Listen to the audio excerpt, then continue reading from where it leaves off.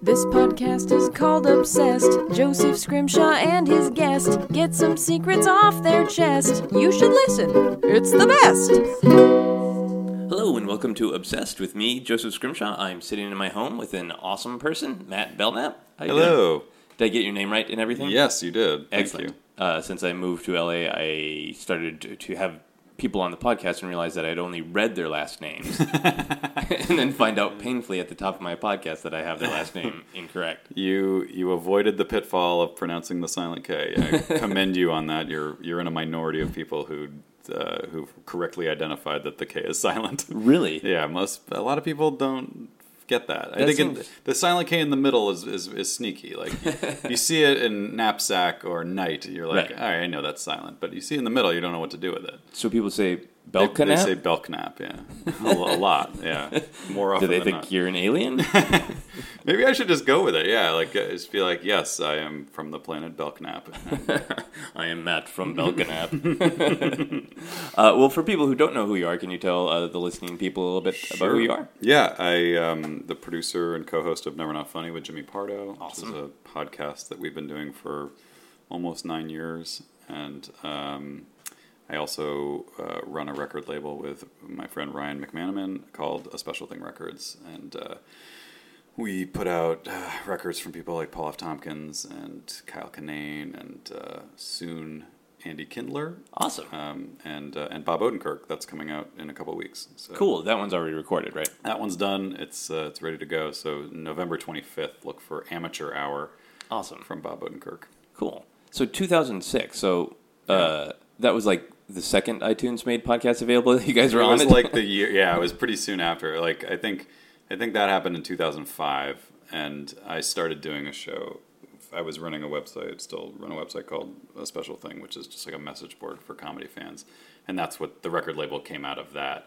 But I also, before we started the record label, I was interviewing comedians for the website. Okay. And so in 2005, when iTunes did that sort of, hey, we can let you subscribe to podcasts here, I was like, oh, I'll start. I sort of had heard about podcasts, and I was like, I'll start doing the interviews as podcasts instead of just writing them down and transcribing. Right. I was like literally transcribing hour and a half. Like you had a reporter hat that said press. Yeah, it was ridiculous. So yeah, that was AST Radio, and that was 2005, and then at some point I interviewed Jimmy Pardo for that, and we had a lot of fun doing it, and I was like, I had just gotten really into recording stuff, and I was like, why don't we record he was doing a live talk show at the UCB, Okay. and I was like, why don't we just record that and put it out as a podcast? It'll work in audio, it's mostly talking. And he was like, oh, okay. So we recorded one, and he was like, yeah, I don't love how it sounds. I think it doesn't really translate, and let's do something else though. Let's just sit at my dining room table and talk to my comedian friends. And I was like, yeah, awesome, that'd be great. And so that's how Never Not Funny started in April of 2006. Cool. That's awesome. Yeah. But your obsession today, related in some ways, right? It goes back from that. Yeah, I started in the middle. Yeah, the real origin of everything really that I'm doing now was Tenacious D. Cool. Yeah. So would you say that you're still obsessed with Tenacious D? I cannot say that that's true. No, I don't know. I just I think at some point. Well, we'll get into it more, but I think what was really happening was that I was looking to be inspired, and I think for whatever reason, Tenacious D, what they were doing really inspired me, but I think it was really just my obsession with them was sort of like a way for me to find my way into the world of comedy myself. Like I never thought I could be a comedian, but I definitely wanted to be involved. Okay. And Tenacious D was kind of like my gateway to the whole scene in LA. So how did they provide the gateway? I was trying to think, before I came here, I was trying to think how I first got into them, because weirdly enough, I remember seeing them. They sort of infamously, I think, performed on SNL. They weren't the musical guest, as far as I recall, and they weren't hosting. I think Matthew Broderick was hosting. They just snuck in? I don't know what happened. I mean, it was just one of those funny things that SNL does sometimes, or used to, where they would just do something totally off track. I'm pretty sure Matthew Broderick was the host, and I think somehow, maybe I'm wrong, but I feel like maybe that was why it was happening. Maybe, I think Jack had been in Cable Guy with Matthew Broderick or something.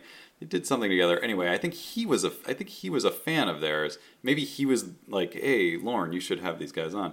But the weird thing, so I remember seeing them on SNL and hating it. Like that's I don't know why. Like I was like so irritated by it. I think I sort of vaguely recognized Jack Black, and I was like, this guy is so hyperactive and like so desperate for attention. Like it was just like it was like uncomfortable to me. And then like maybe 2 or 3 years later, I was like running the premier Tenacious D fan site on the internet.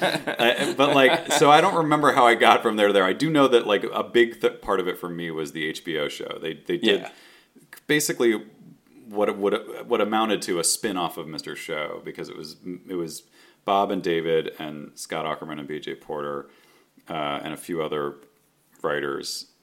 Sort of, I don't know if it was. I don't even know if it was after Mr. Show ended or if it was while they were doing the last season of Mr. Show. It definitely aired after Mr. Show was over, but they did 6 episodes of a Tenacious D HBO TV show, and it was just like it was almost like a cartoon format. There was like 11 or 12 minute stories in each episode, each half-hour episode, and for whatever reason, I started watching those. And I was like, these guys are amazing. Why did I hate them when I saw them on SNL? Like this, I just thought it was super smart and funny and different and so being in LA, but not really having any social life to speak of outside of my like little circle of college friends that I'd sort of moved out here with. I was like, wait, they're in LA. I'm in LA. I should try to go see them live. Like they perform around town. So were they the first sort of epiphany where you're like, oh, they're not this far away magical thing. They're down the block in this shitty little theater. Kind of, yeah. Like I think I had gone to like I sort of dipped my toe into the live comedy scene a little bit with this weird group of guys. And I forget where they came out of. They were like a college sketch group that then like graduated and moved to LA, and they were called No Time, and like they did a live show around town, and I went to that. I kind of got weirdly into that for a little while, and then they kind of like disbanded, I think. But I think I was kind of like, oh, okay, so it's not that hard to like find these little things. But with Tenacious D, I was like, how do you figure out when and where they're playing? Because this was like 99, 2000, right? Like the internet wasn't really that helpful for everything the way it is now. Like it was sort of like there was no Facebook, there's no Twitter, there's no MySpace, there's nothing like that where the bands would actually have a home base. Right. Tenacious D, I believe, did have a website, but I think it was just like a static image of their logo with like a link to buy their T-shirt from the Actors Gang, which is where they studied with Tim Robbins. Like that's Tim Robbins' theater company, and that's where Jack and Kyle met. And so literally, like, if you went to their website, it would just be like, want to buy a T-shirt? The end. Like, there was nothing else about it. And then I knew they played at Largo a lot, but Largo's website was maddeningly uninformative, too. It was just like a phone number. A redirect to a T-shirt? Yeah, basically. So, like, I remember, like, what you had to do, which is so ridiculous looking back, but, like, you basically had to call Largo's phone. You had to call them like and listen to a recording, like, every week, like, just to find out what was happening that week. Right. And so I just like call and be like, are they playing? No. Like at this point they were sort of out of the they weren't doing like I think earlier, if I had gotten in on it earlier, it would have been much easier, because I think they were performing a lot more in like the mid to late 90s. But by the time I got around to it, which was 2000, 2001, they were kind of beyond that and doing shows out of town, but then they would do a couple of clubs here and there. Like they would be at the Key Club randomly. So like it became this game to try to find them and see them, you know what I mean?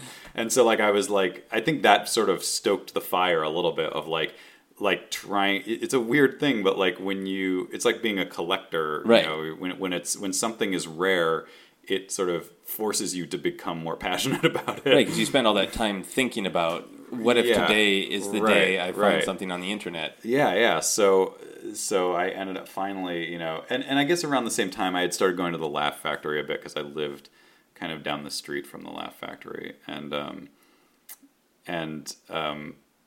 I'm maybe slightly embarrassed, but not that embarrassed to say that I was also a big fan of Dane Cook. This was like before he kind of exploded. Like he would perform at the Laugh Factory like all the time, and it was my friends and I would love, we would go to see him a lot, and so again I was kind of like getting more adventurous in my like live comedy forays, and then Tenacious D was kind of like that. It sort of all came together with them, and like going to see them as much as I could, and then.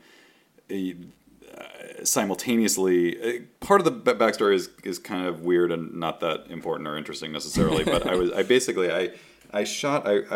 out here. I moved out here to be a screenwriter, and so my day job was reading screenplays for a production company and write coverage on it, which is like this menial task that like low level people do just because the executives don't have time to read everything. So.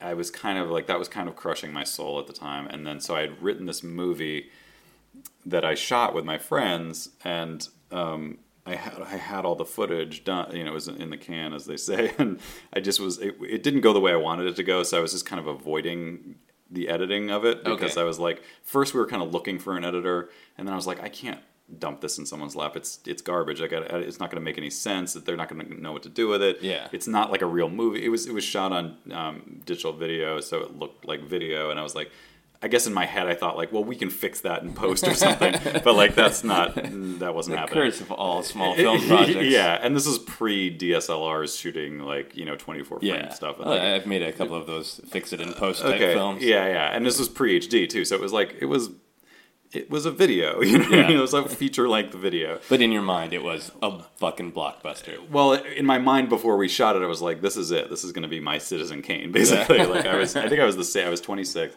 same age as Orson Welles when he made Citizen Kane. I was like, "Here we go." And then once we shot, it's like the first day we were shooting, I was like, "Oh, this is doomed." So like I was, and it was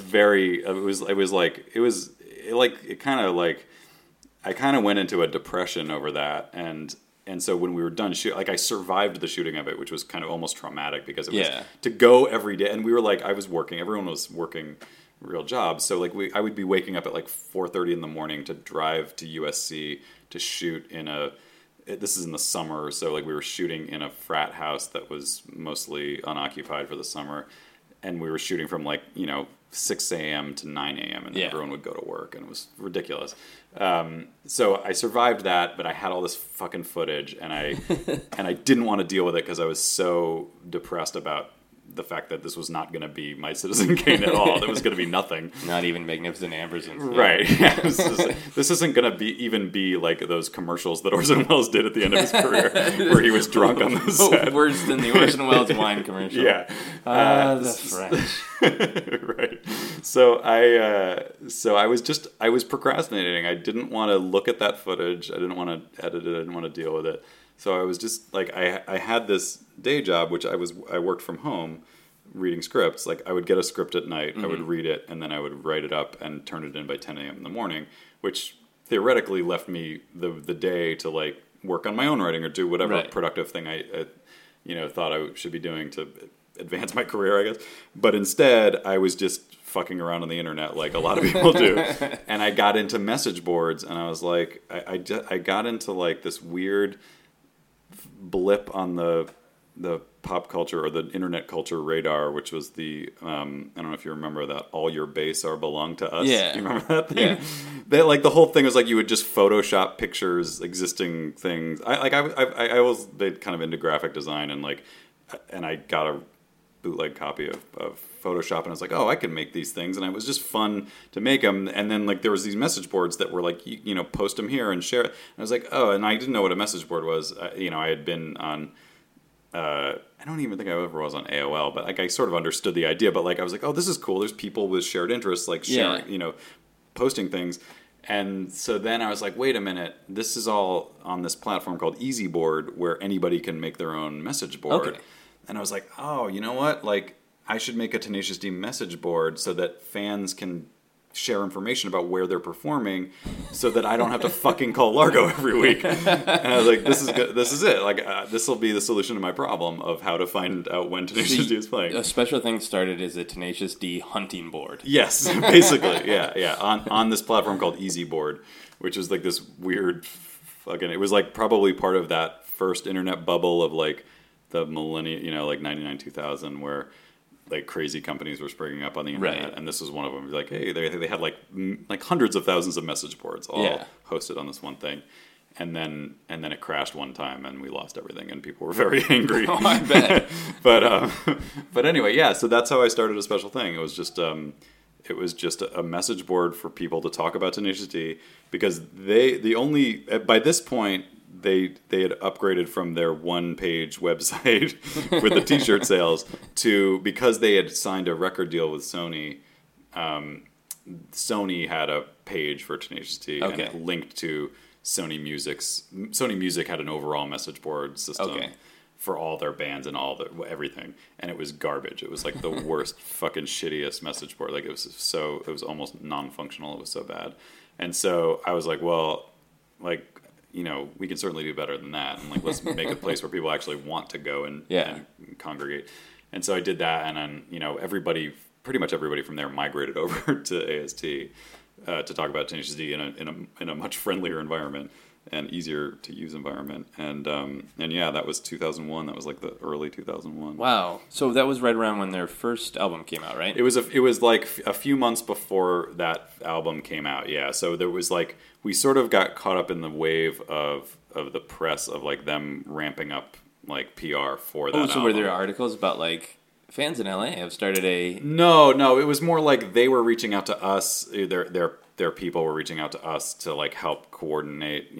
Like there was, and I think for a brief amount of time there was some discussion of like merging with the official site, the official Tenacious D site that Sony was running, and having me run it. And I was just like. I forget exactly what went down, but I think I was ultimately like, I don't need, like, but there's no upside for me in this. There's no pay. Had it already grown out of just being a Tenacious D hunting site into its own thing? Well, once I set it up, it was still mostly about Tenacious D, but once I set it up, I realized, like, you know how message boards are. There's different forums, there's different rooms or whatever. Yeah. And so when I set it up, there was like all these different rooms for different aspects of Tenacious. Like there was one whole thing just for lyrics. Okay. And then there was like one whole thing just for live shows. Then there was a general Tenacious D thing. And then I realized every message board at that time, and probably still, had the off-topic area. Where it's like, if people want to talk about something not Tenacious D related, you got to give them that too. So our off-topic area was broken down into Mr. Show and Other Comedy was like the first thing. And then there were like a couple other things. I don't even remember. I think one of them was just a Flash-based mini golf game. It's like the reason for that was that they in one of the episodes, in one of their songs, but also in one of the episodes of the HBO show, they were playing Genesis PGA Pro Tour 2. Like that was a plot, like kind of a plot point in one of the shows.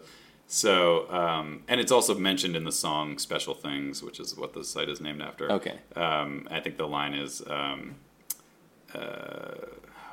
wow, this is how out of it I am. Like trying to, like, this would be so in the front of my mind 14 years ago. But it was like something about when a tin cup shot in Genesis Golf, that's a special thing, something like that. Okay. So we're like, well, we have to have this whole thing. We just named it Tin Cup, and it was like you would just click on it, and it would just load this Flash-based game. But then underneath it, you could post your like screenshots of like your high score in the game or whatever. So nerdy. So did people actually play this game a lot? Yeah, it was good. It was on a site called Electro Tank, which was like a weird, like again, a turn of the millennium website. That was the whole idea was online video games. Yeah, with some banner ads probably. And it was good. It was like one of those games where you have to like click the ball and you pull it back with the mouse let go, and you aim, and then you let go, and it knocks it forward. I'm explaining how video golf works to you. In my mind, I'm just picturing Jack Black finding your sight and then just playing the golf game. I hope he did at some point. I hope that happened. I somehow think he did. I don't. You know what? I like. We can get into that too at some point, but like. Neither of those guys, I think, were particularly online. Like, they weren't really big online at that point in time.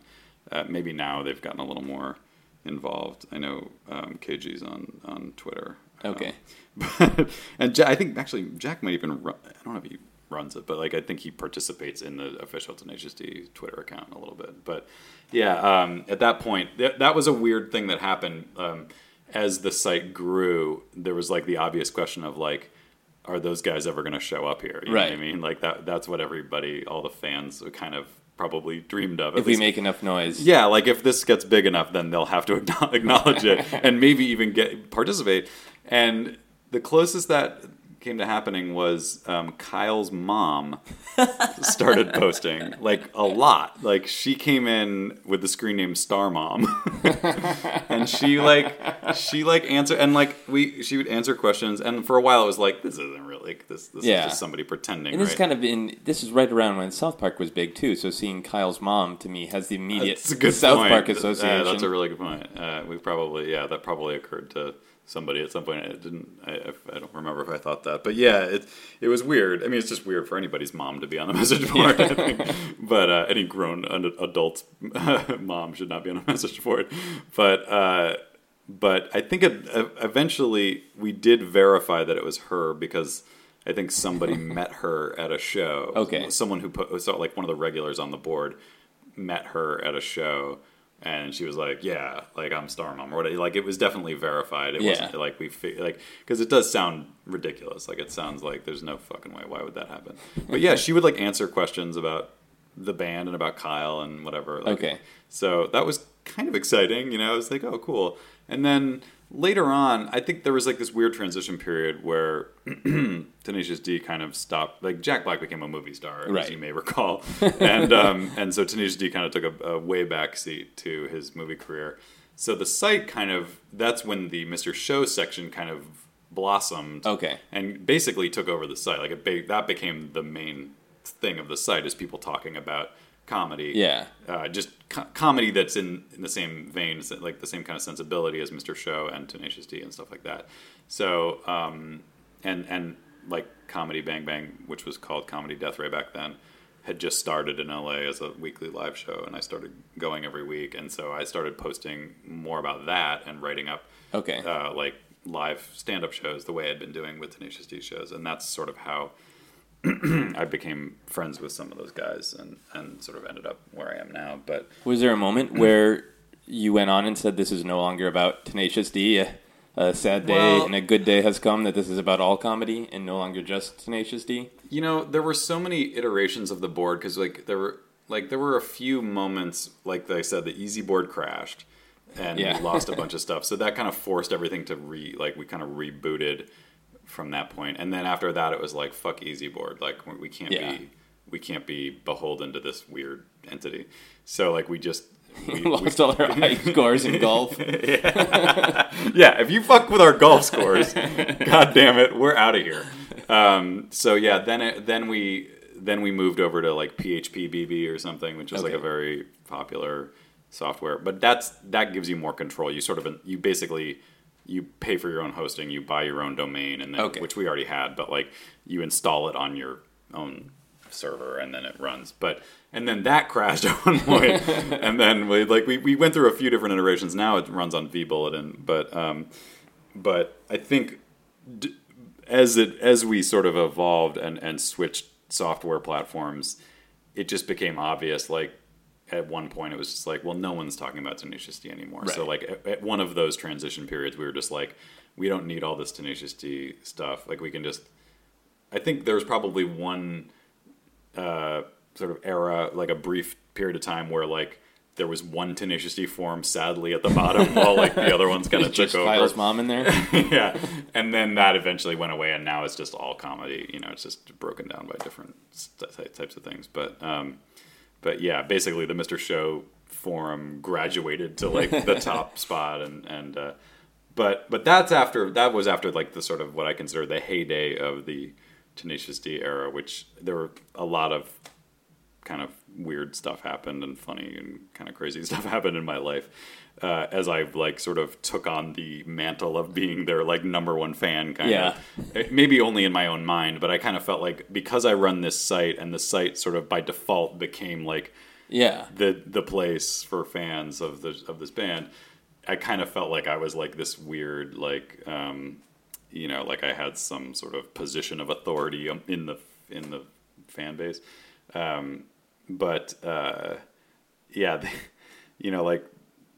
There was some. I mean, I don't know if you've ever been involved in like an online community, but like it's pretty like this was like before like no one had anything to compare it to. It was kind of like it was a lot of people's first real like message board experience, and I don't know. There's just like a very it's like sometimes like you get this real camaraderie, but then you also sort of get this sense of like people trading bootlegs. Like that was a big part of it. I think early on was like there was a whole bootlegging scene. And at that time, because file sharing was pretty much non-existent, like it was in its infancy, based on bandwidth restrictions, people couldn't really share full shows like over the internet. So it was really like people would send you blank CDs and you would like burn a show that like you had. in the mail. Yeah, they would send you a blank plus like a return envelope. Okay. And you would burn the show you had and then send it back to them, and then they would send you something with the blank that they sent you or whatever. Did you guys physically meet up at shows?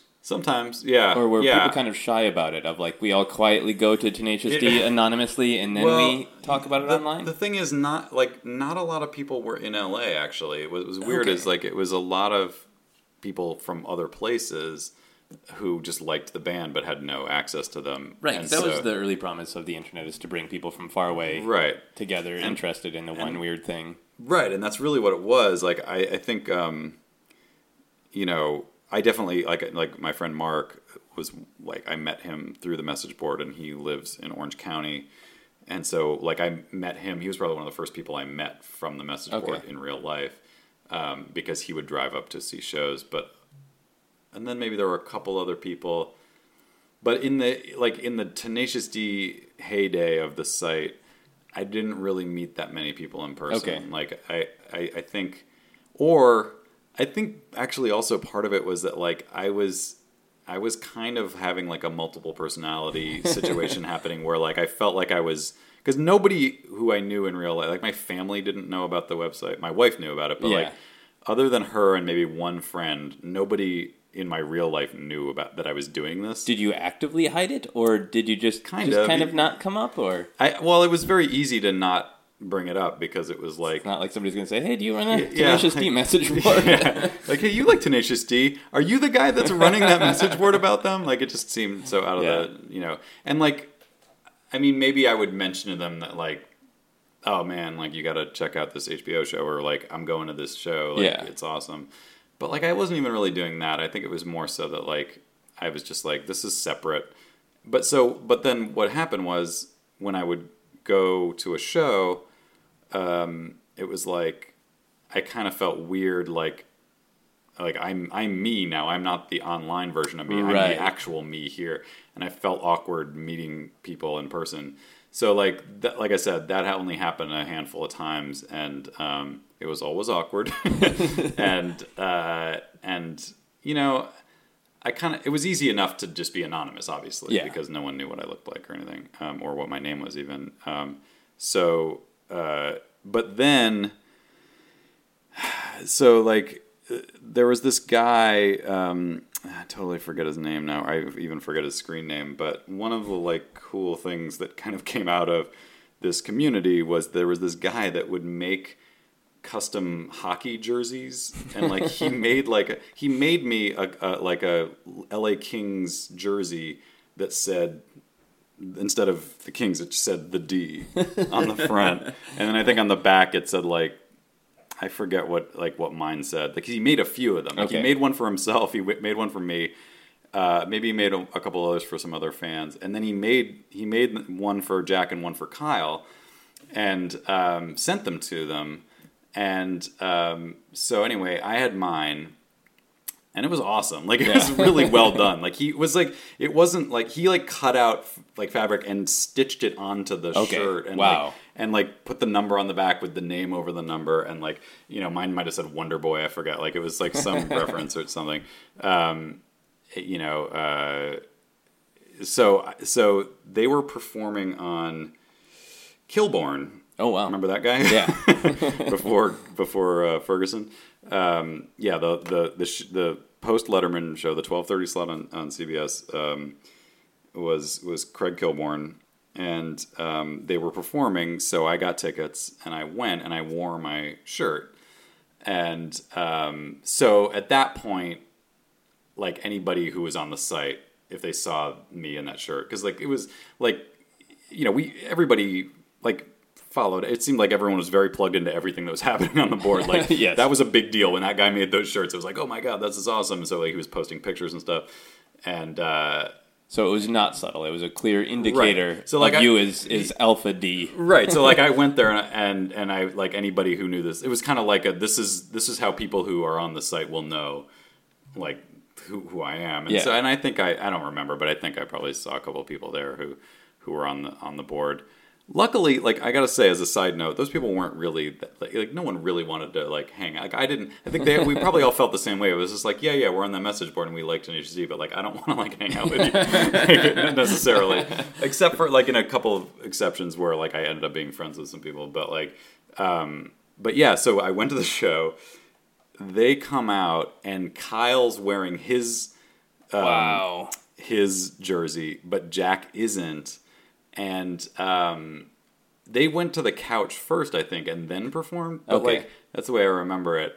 Or no, maybe I don't know. I don't remember which went first. But basically, what happened was they did one segment, and it might have even come up on the show that Jack like lost his like he was like, oh, I had one too, but I lost mine or whatever. So like during the commercial break, I like took my shirt off and I waved it around, and he came over and he was like, oh, thanks, dude.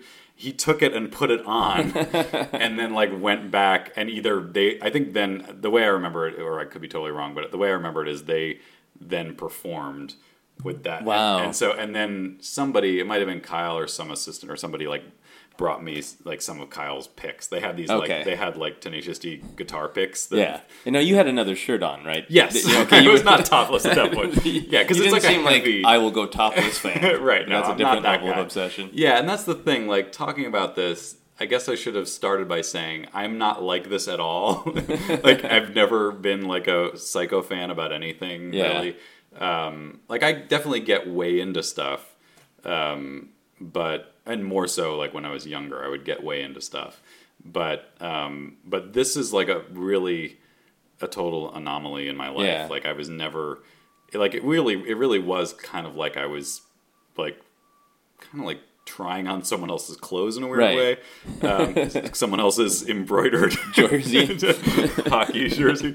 I just like I wasn't that guy. I didn't like, and I knew how it was coming off. Like for people who were just on the message board, it was like this guy. Like I think I portrayed myself as like this super geek, you know, like a guy. Like I think everybody pictured like a slobby dude in his basement, you know, like or in his parents' basement, and that's not who I was at all. But I didn't really care if people thought of it that way. I just kind of got super excited about like this comedy that these guys were creating, and just like threw myself into it, probably as a way of avoiding the other shit that was happening in my life. But yeah, it was. And also, you know, I never thought about this part of it too, but like I did get married in 2000, and this kind of all came on the heels of that, and I'm just realizing for the first time now that it might have been my way of being like, just because I'm married doesn't mean I'm like a grown up now. I can still have this like dumb juvenile hobby that like I'm still cool, man. Yeah, like cool in heavy quotes. But like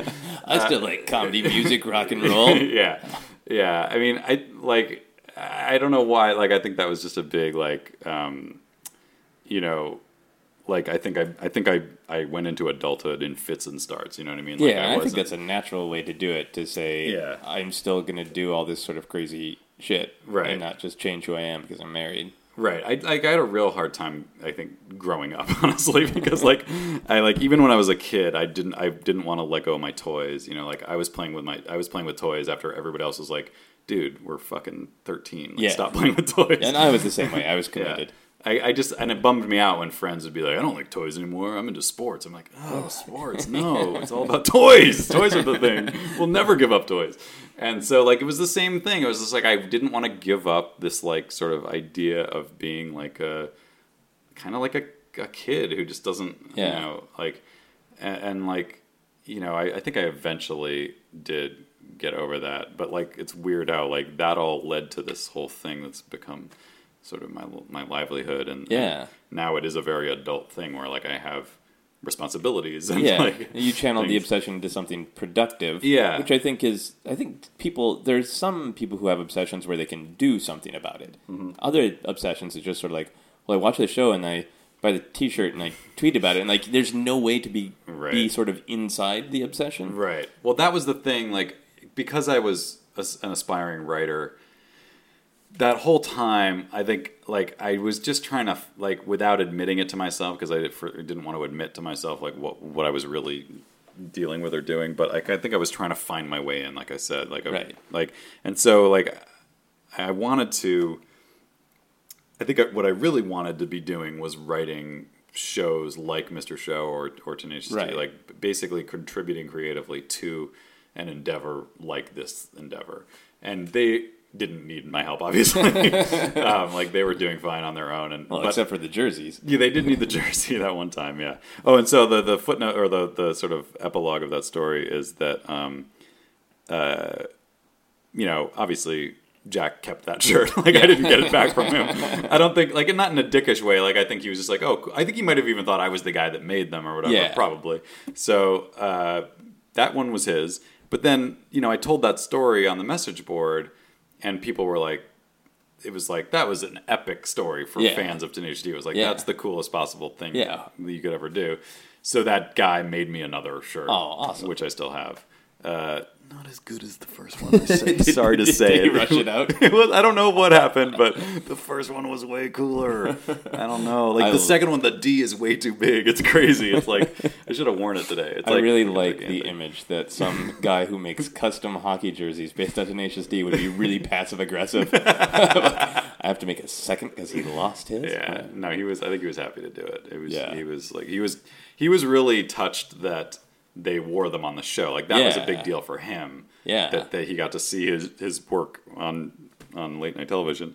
And so he was psyched that I was able to complete the circle, you know, of like getting... There's also, like, I think a lot of obsessions and a lot of fandom is tied to OCD. So I think probably a lot of people were like, yes, we must have a matched set of Tenacious D. It cannot be one with the jersey and one without. This is terrible.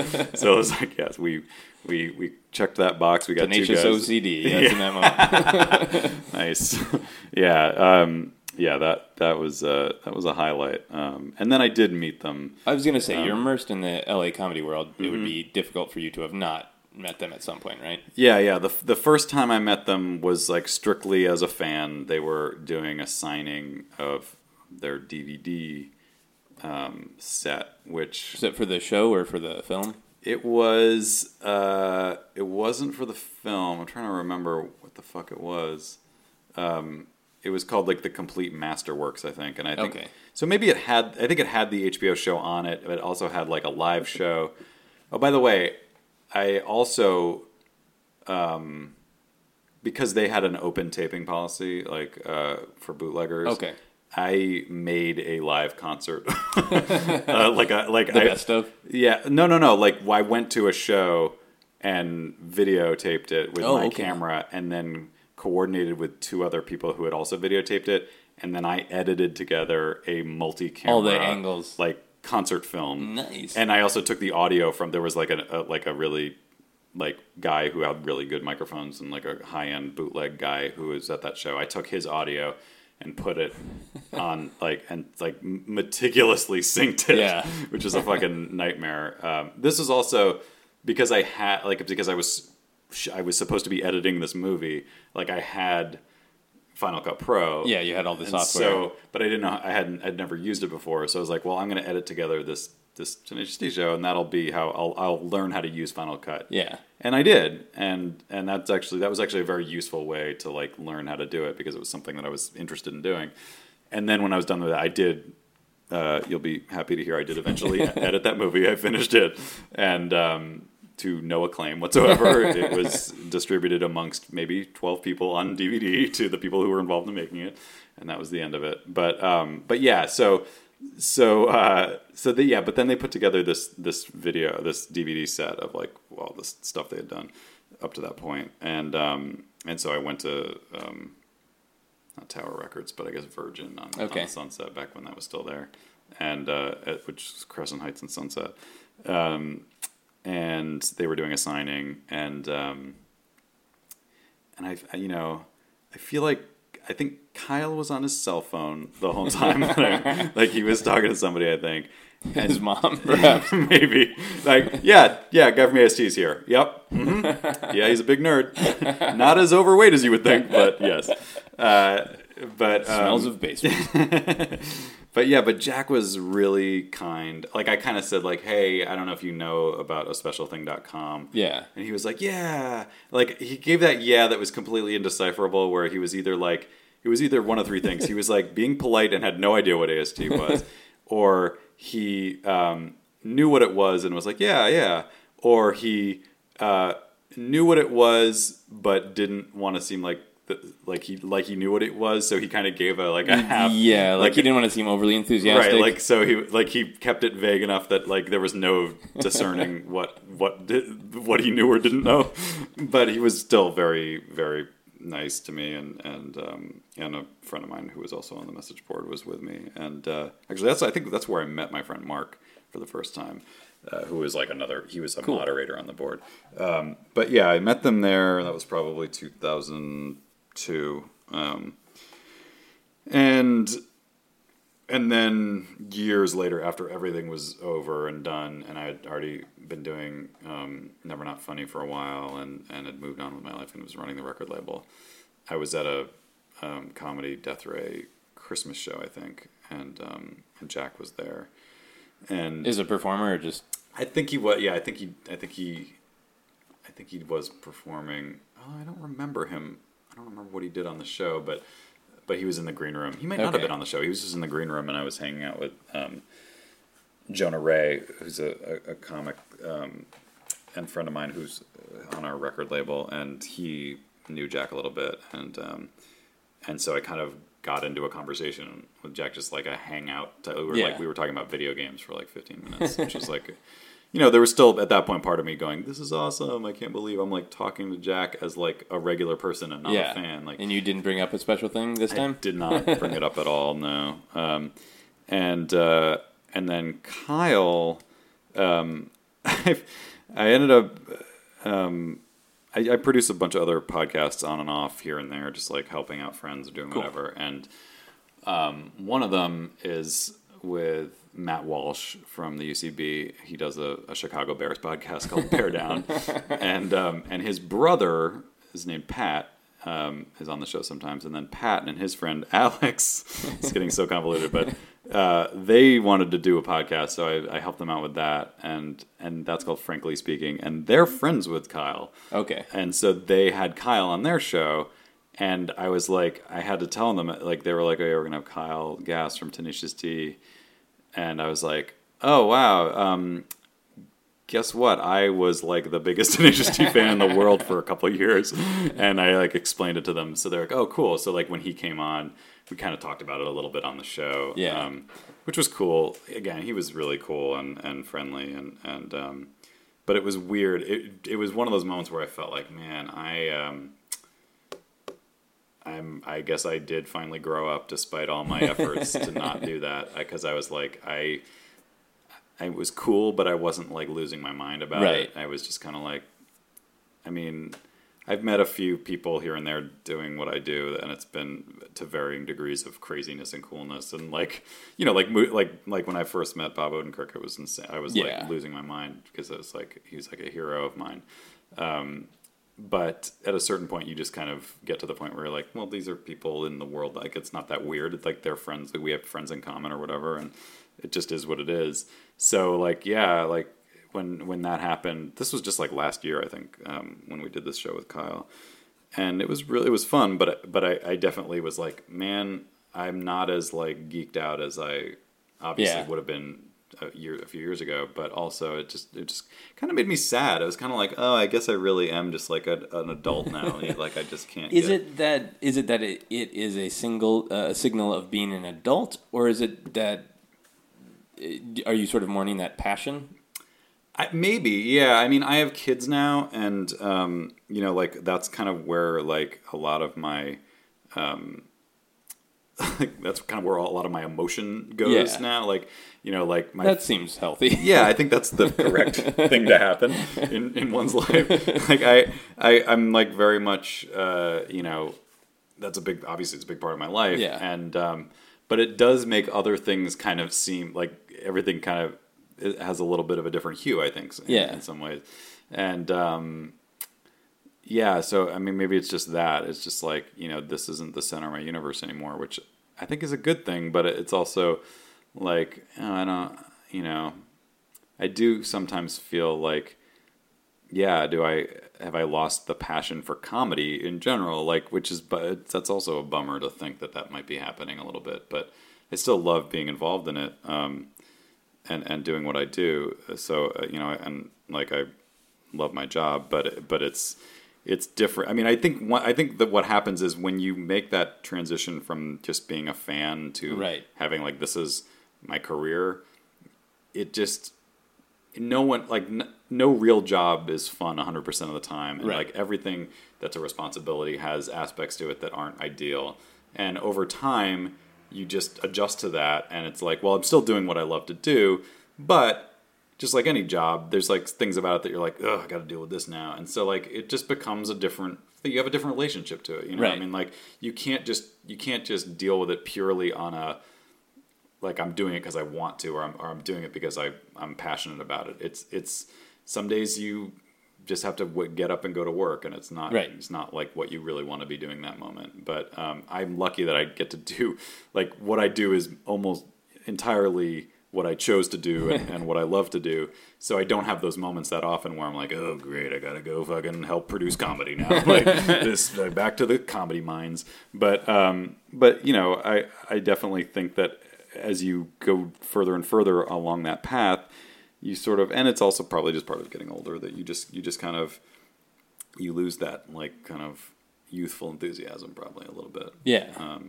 Which, yeah, I was kind of reflecting the other day about that, about how it's like, oh man, I would love to have a little of that back, just like here and there, like it just that burst of, or like, I don't know, because I think that's kind of how I've always found my sort of what I want to do is like I just follow what interests me, and so now I'm kind of like, well, I'm doing what interests me, but what's the next thing, or what else can I do? Like, are there any new avenues? And it just like, I don't know. I think when you have young children, it's like there's not a lot of energy left to pursue those things. You're not like, okay, the kids are in bed, let's go back to the message board and see what other interests I can nurture in my life. It's like, that's not happening.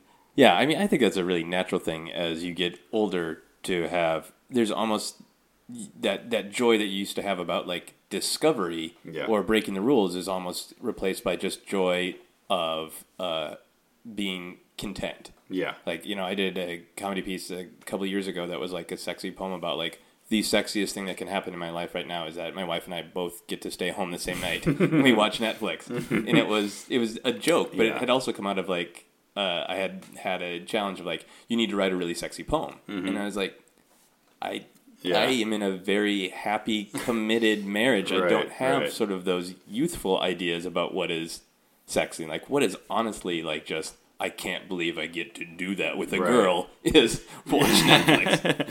Right. Yeah, no, that's a really good point. Actually, I was just recently thinking about my guidance counselor in high school. I remember him saying, like, when you're a teenager, when you're young, this is such a almost like banal idea, or it's kind of a cliche, but it kind of resonated with me at the time. It was just like, when you're that age, your life is a roller coaster. It's like your emotions you're really, really high, and then you're really, really low, and you're never, in balance. But then as you get older, everything kind of smooths out, so that you're not up and down, so you're not all over the place as much. Hopefully, if you're healthy, and like I do mean that sincerely, because if you struggle with mental health, I know that that's not the case, but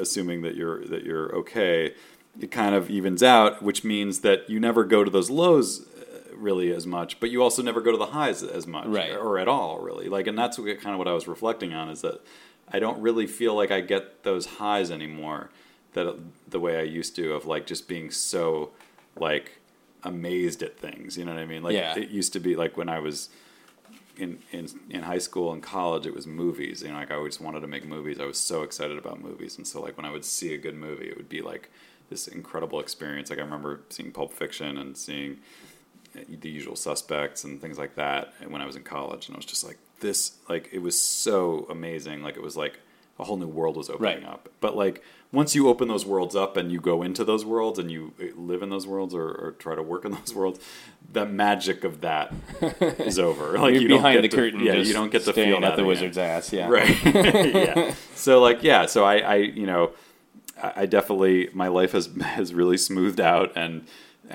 it's great that I don't lament the loss of those ups and downs like that. That's I don't want drama in my life, but I do kind of feel what propels people a lot of times is that pursuing that kind of euphoria that you get from discovering something that really inspires you. Yeah.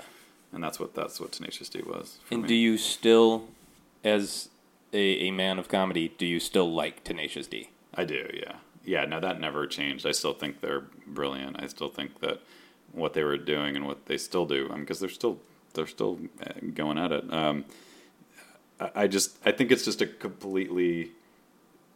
I just think it's a great conceit, the idea that these two schlubs think that they're rock stars. Yeah, and the juxtaposition, I think that's a lot of comedy, is juxtaposing extremes, and the extreme of how they see themselves and how their music portrays them versus what they actually are, who they actually are. And that's why the HBO show to me was the perfect distillation of what they do, because it revolved around the story of two schlubby guys sharing an apartment in Hollywood and going to open mic nights and then trying to play this grandiose Meatloaf style arena rock, but with acoustic guitars. That, even the music alone, if you take the narrative out of it, just the music alone, I think is a great juxtaposition of basically playing heavy metal onto acoustic guitars. That's kind of what it is.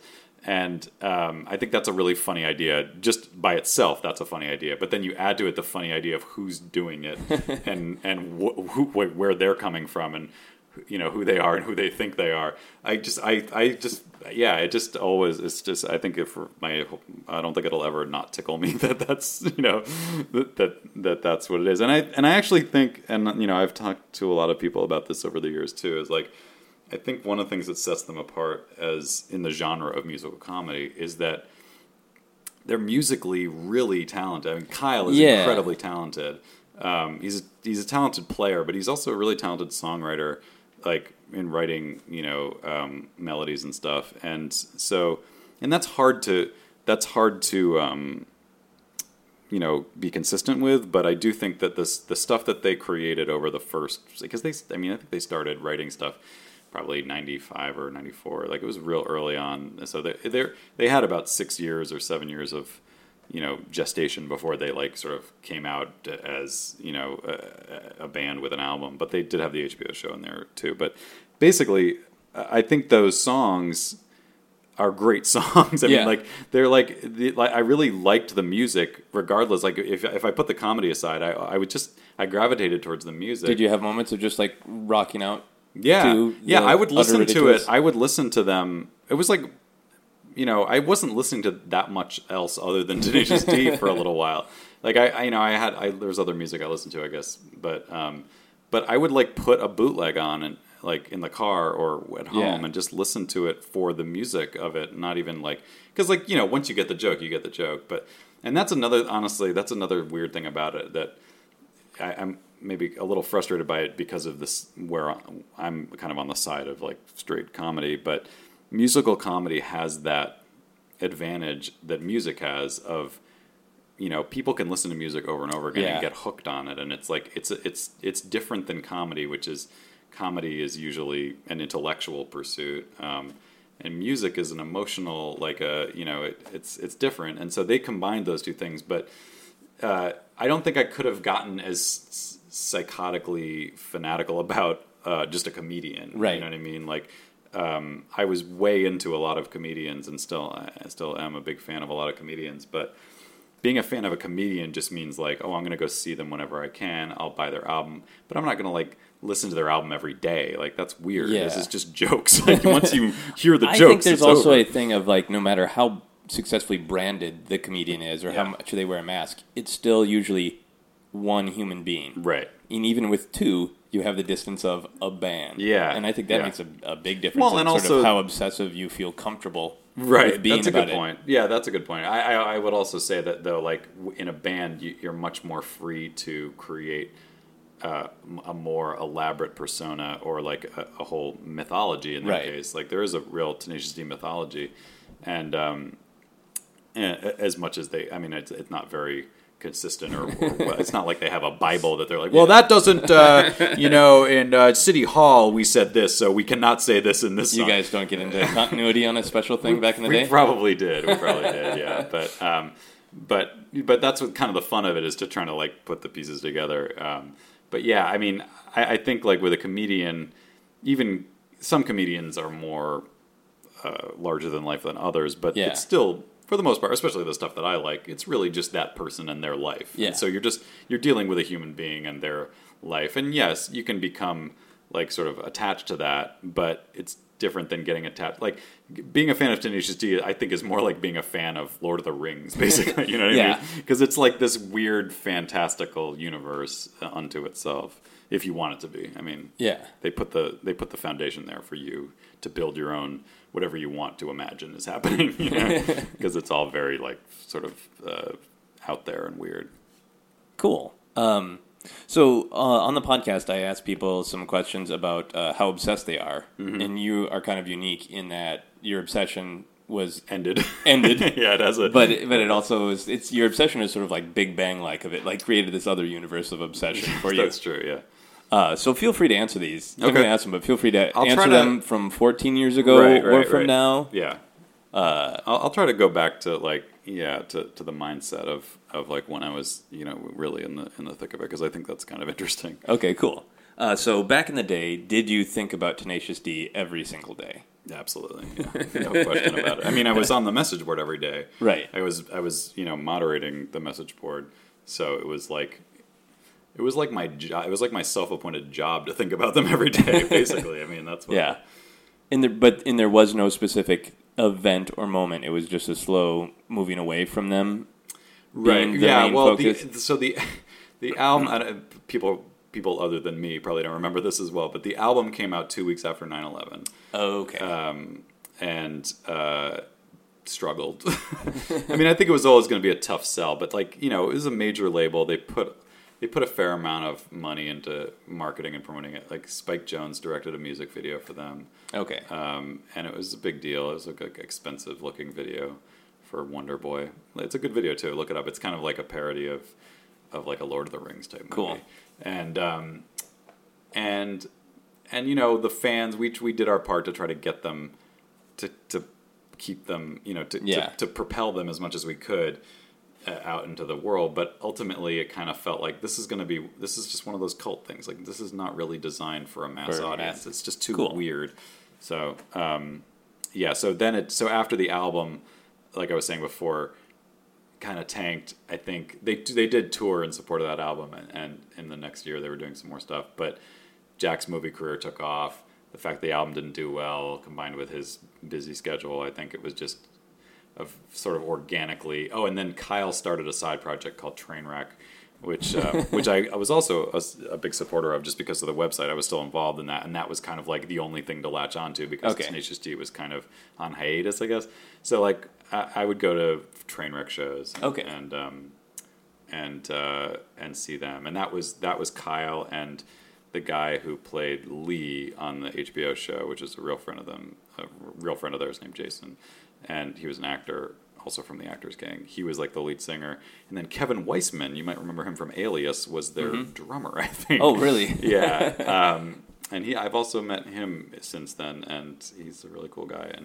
And so, yeah, they've done tours and stuff. But anyway, that was kind of the transitional period where like Trainwreck was happening and people were talking about that. But at the same time, and for me, Comedy Death Ray had started at M-Bar, and I was going to that every week and getting really into just watching stand-up. And I think I just kind of transferred my passion from Tenacious. I just rechanneled it into, oh my God, because I had been a big fan of Mr. Show also, and I've been obsessed about that in a different way. You know, not as focused a way, but I watched all those episodes, you know, on DVD. Well, before the DVDs came out, I watched them on tape a lot, and so Comedy Death Ray was really like.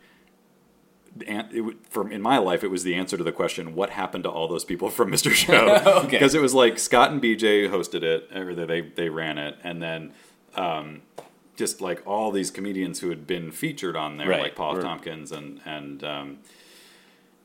you know, Jerry Minor, and I mean, even people who weren't involved in Mr. Show, but just were in that community were popping up there, like Chris Hardwick and Jimmy Pardo and Andy Kindler. So like I was just like, oh shit, well this is happening. Like this isn't like dormant the way Tenacious D has become. Right. This is like really happening right now.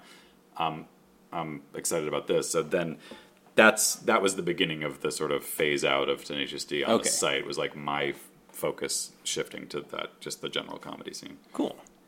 So back in the day, could you hold an entire conversation using nothing but lyrics and quotes from Tenacious D? I'm sure I could have.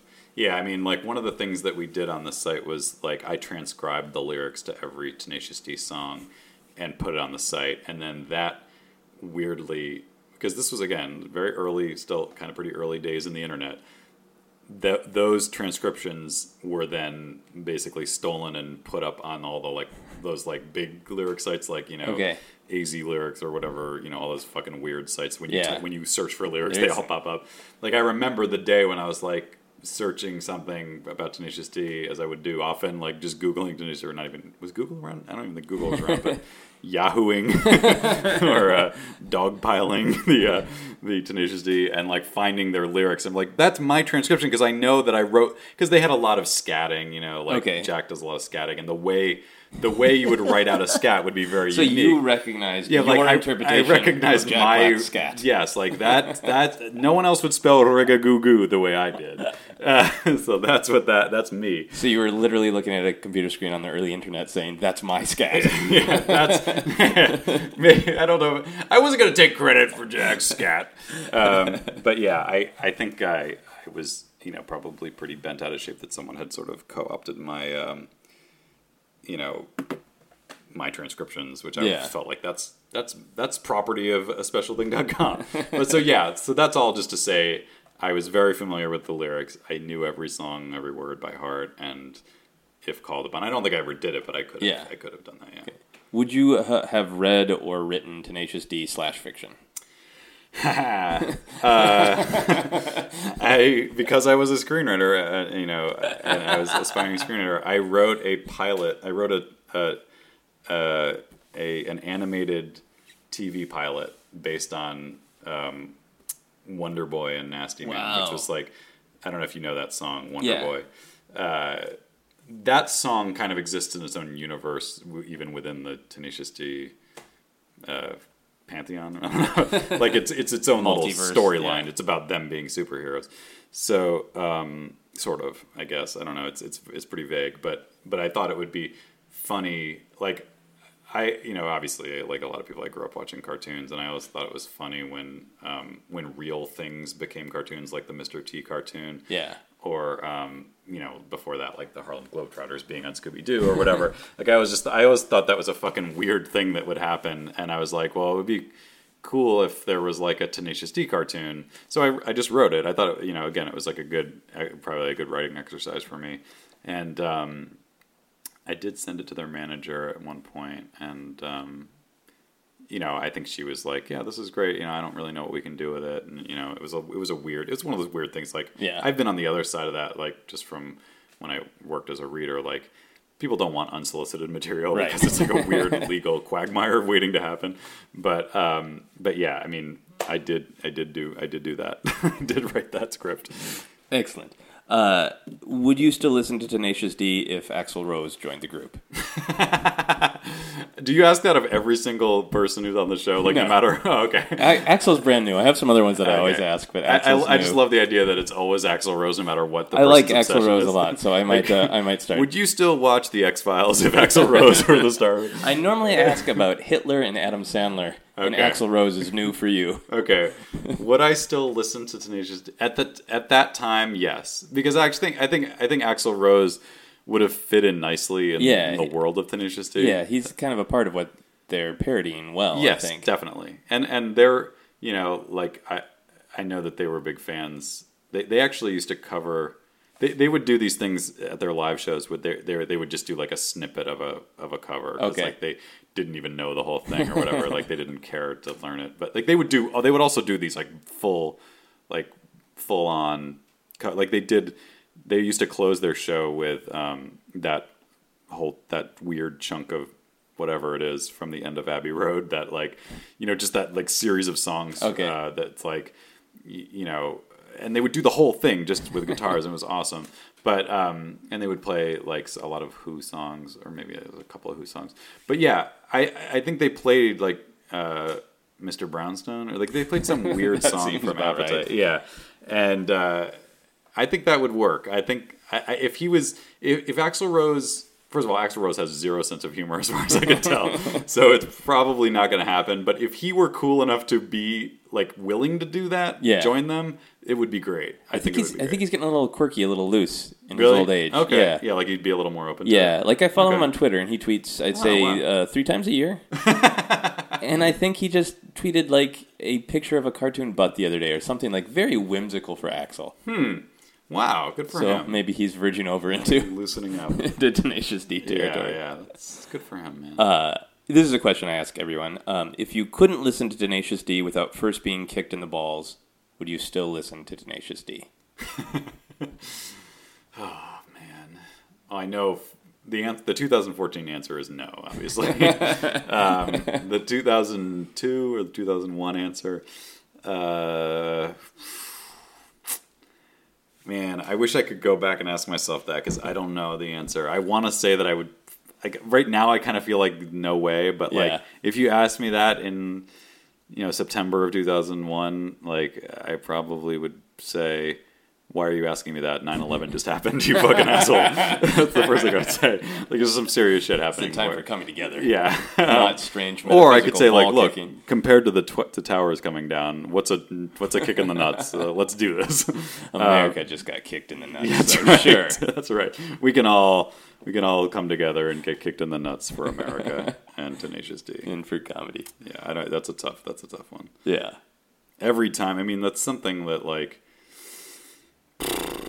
I guess the way I would deal with it I would basically get kicked in the nuts once, start playing Tenacious D, and then keep it on a loop, so I never had to get kicked in the nuts again. But I would always be hearing it. Like, that's how I would go about dealing with that, because that would be fun. Like, if you said, would you take one kick in the nuts so you can hear Tenacious D? I'd be like, yeah, sure. Once, that's fine. I can deal with that. That seems very much like you, that you would take something weird and try to like develop new technology of the constant playing Tenacious D mechanism. Yes, that's how I turn a sad, pathetic obsession into something productive. Like, into victory. Guys, we solved the problem of I don't know why this nut kicking has to happen, but if that's the world we're in, then here's how to. Then we'll roll with that. Yeah. I asked people to make a noise to sum up their obsession. Is there a noise that you can make to sum up your love of Tenacious D? Trying to think of the perfect. It would be some kind of a scat noise. Like, there's no question about it. I'm just trying to think of like what my favorite. Again, this would have been in the front of my mind at the time, like what my favorite scat was. Like we probably even had a thread, like what's your favorite scat? But I'm trying to think. I'm just thinking of the one from Wonder Boy because we were just talking about that. But is that the best? Is it the best? Probably not. Yeah, shit. I'm gonna get in my car and be like, "Oh, you idiot! It was this one." But for now, I'll just go rig-a-goo-goo, rig-a-goo-goo. That's great. So I wrap up the podcast with some random questions that don't have anything to do with the obsession, but if you want to bring it in, great. All right. If you could fly, but in order to do so, you had to hold one specific object in your hand when you were flying, what object would you want to hold? This does tie into Tenacious D because that's the story of Wonder Boy and Young Nasty Man is that they're talking about the powers that they have. That they have one of the powers they have is the power of flight. So, and to rock your fucking ass off is that's the main thing. But what one object would I? So wait, it could just be anything. Yeah. Oh, that seems like.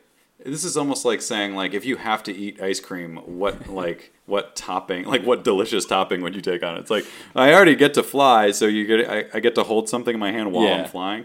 I mean, I think the practical answer is my iPhone, so that I can, like, figure out where I'm going and communicate with people, stuff like that. But, like, I don't know, like, what else would come in handy as I'm flying?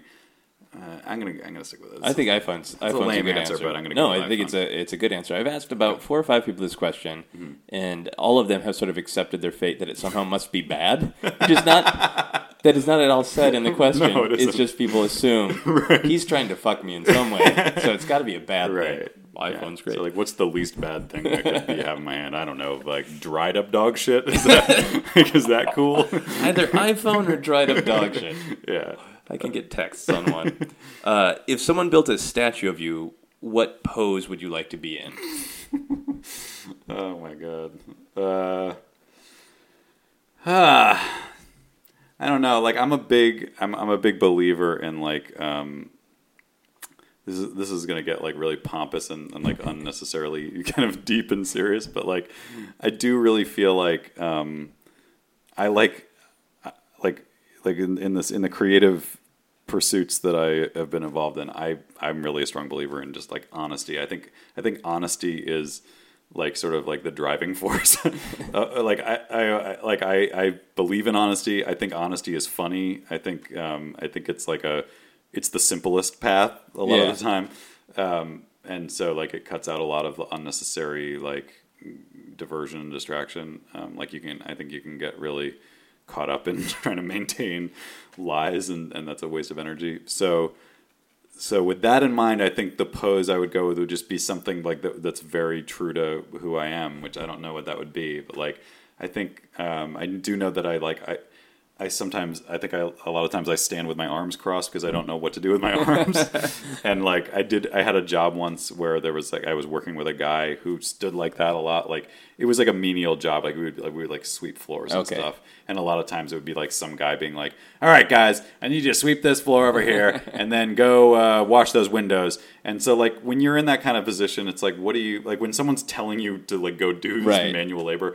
Like, how do you maintain your dignity? And I like looked at this guy who was like a few years older than me, and I was like, well, this guy's standing here with his arms crossed. He still looks like a man. Like he doesn't look like he hasn't been reduced to a fucking animal by this menial task. So like, I'm gonna start doing that too. So I just started adopting that, and then I realized later like that it looks very closed off and kind of unapproachable, which is also something that I struggle with. So I probably shouldn't do that, but it is very much like I think people would recognize that. Oh yeah, that's Matt. He always stood with his arms crossed. Like that is true to him.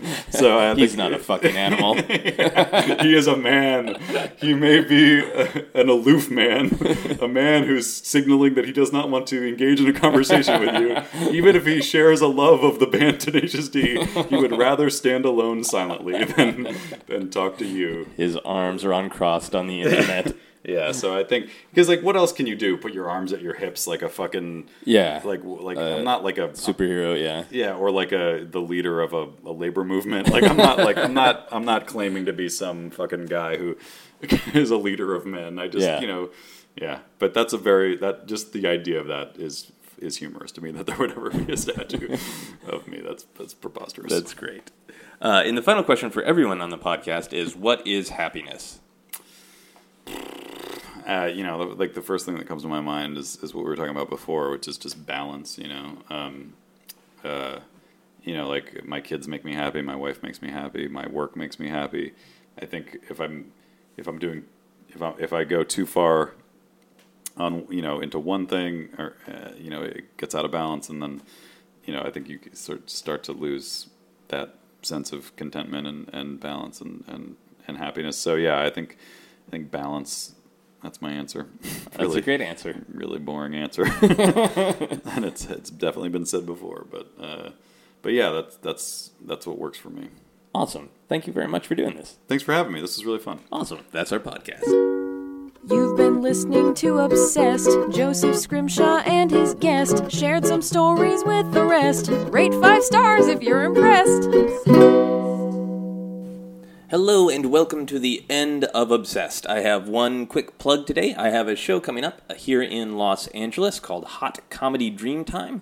And the point of the show is that I get awesome people to come on the show, and I ask them for their comedy fantasies, roles they've always wanted to play, and then we write little scripts for them, and comedy magic happens. The comedy magic will be happening on Monday, November 17th, and that is a very special day because that is also my 8th wedding anniversary, so come out for that. And the guests at my 8th wedding anniversary Hot Comedy Dreamtime Humor Fantasy show will be Hal Lublin, Will Wheaton, and John Ross Bowie. So please come check that out.